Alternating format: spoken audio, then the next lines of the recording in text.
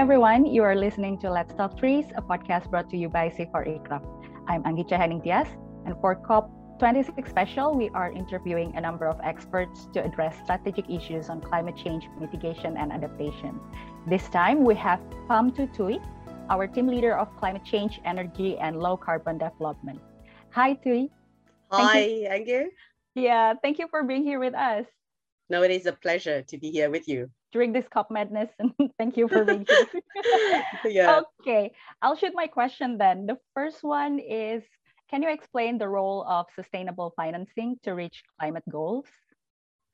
Yes, so finance has always been a key element to ensure many climate change and also forestry policies, because with sustainable financing, first of all, the government can have sufficient resources to implementing what they put in their policies.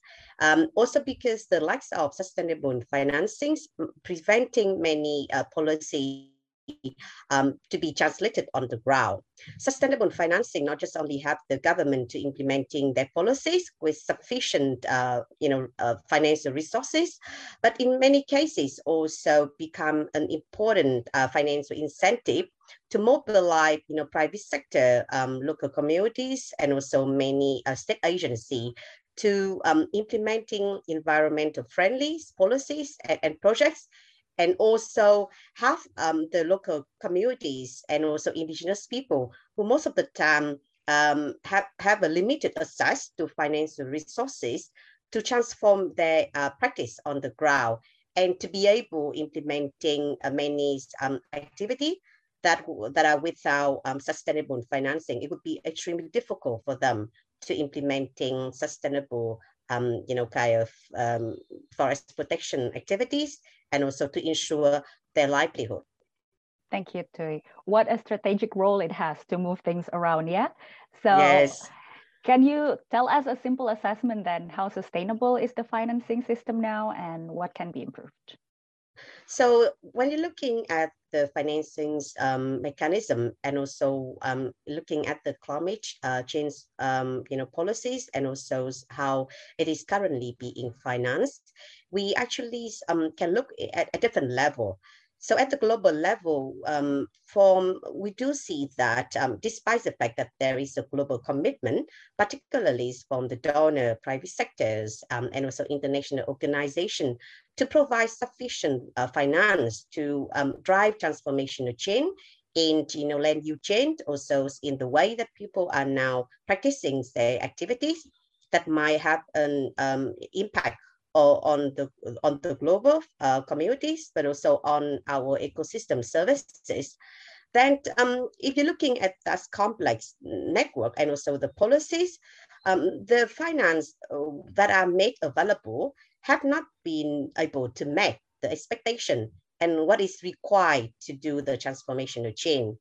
At the national level, I think that we crossed many donors, international organization, and also the government report, highlighting the limitation to assess and also to ensure the sustainable financings to be able to implementing what they envision and also put it in their national government commitment towards climate change mitigation and adaptation. At the local community level, if you're also looking at the climate change finance flow and actually look at how much the money has been transferred to the local communities and individual households, particularly at the developing countries, you do see that most of the time the monies are channeled into government agency or to a large-scale organization, while in fact at the local level, local communities and indigenous people had a very limited access to this funding. And most of the time, the fundings come in terms of the projects, which means that after the project ends, there is no sustainability to ensure that, the continuation of the projects or have adequate support. While in fact, in order to achieve transformational change, we do need a long-term kind of support. And for the reason, the project-based model with a certain periods of time that you receive the funding, actually pose a lot of difficulties and challenges for the local communities and also indigenous people and also the local government in ensuring the permanence of their climate change commitment. Thank you, Thuy. So it has yet to meet the expectation, but I hope that the commitment for climate change finance keeps improving and also become more sustainable and accessible for all. Thank you, Thuy. Do you want to give more example, perhaps from Vietnam, because you have a lot of experience working there?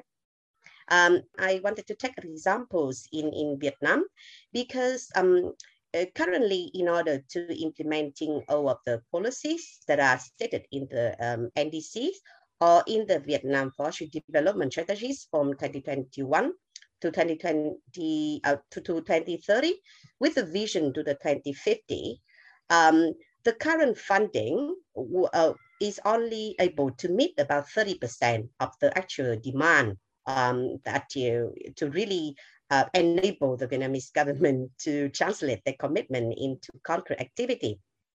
But at the same time, the funding is quite unstable because the state budgets, particularly allocated to the forestry sector, has declined over time. And it's posed another challenges for the forestry sector to impose or to improve and also to maintain the law enforcement, but also to ensure that there is sufficient financial incentive for the government to develop a different co-management model where they can actually provide a financial incentive and also support for the local communities when they engage in forest protection activities. And similarly, as I mentioned earlier, that most of the forest protection activities in Vietnam are mainly funded through international projects, which is again, we fall into the problems of that after the project end, most of the time all of the forest protection activity that has been quite successful in the past could not continue because there was a lack of sufficient and sustainable funding. I think that the other side of the coin is that we really need to pay attention to actually who benefit from that financing scheme, because most of the time we are busy, trying to identify different sources of funding and to secure the funding and overlook the importance of understanding how the funding and how the finance will be used in order to achieve, effective, efficient, but more importantly, equitable outcome of any climate change policy. So again, I guess like the 2 points that we wanted to highlight is, first of all, you do need to have a sustainable resources and ensuring sufficient financial resources to translate all of the action on the ground and to create a strong financial incentive for our stakeholder behavior change. But at the same time, we do need to look at the other sides of the coin to understand and to ensure that this money are well spent and reach to the target group and to ensure the equitable outcome of that climate change finance distribution. Thank you, Thuy. Great points. Hope we can overcome the obstacles, and not just in Vietnam, but around the world. Thank you again for being here with us. Very informative. And thank you for making time despite the COP rush. I hope you have a good and fruitful meeting in Glasgow. And to our listeners, thank you for tuning in. Take care and see you on the next episode. Bye.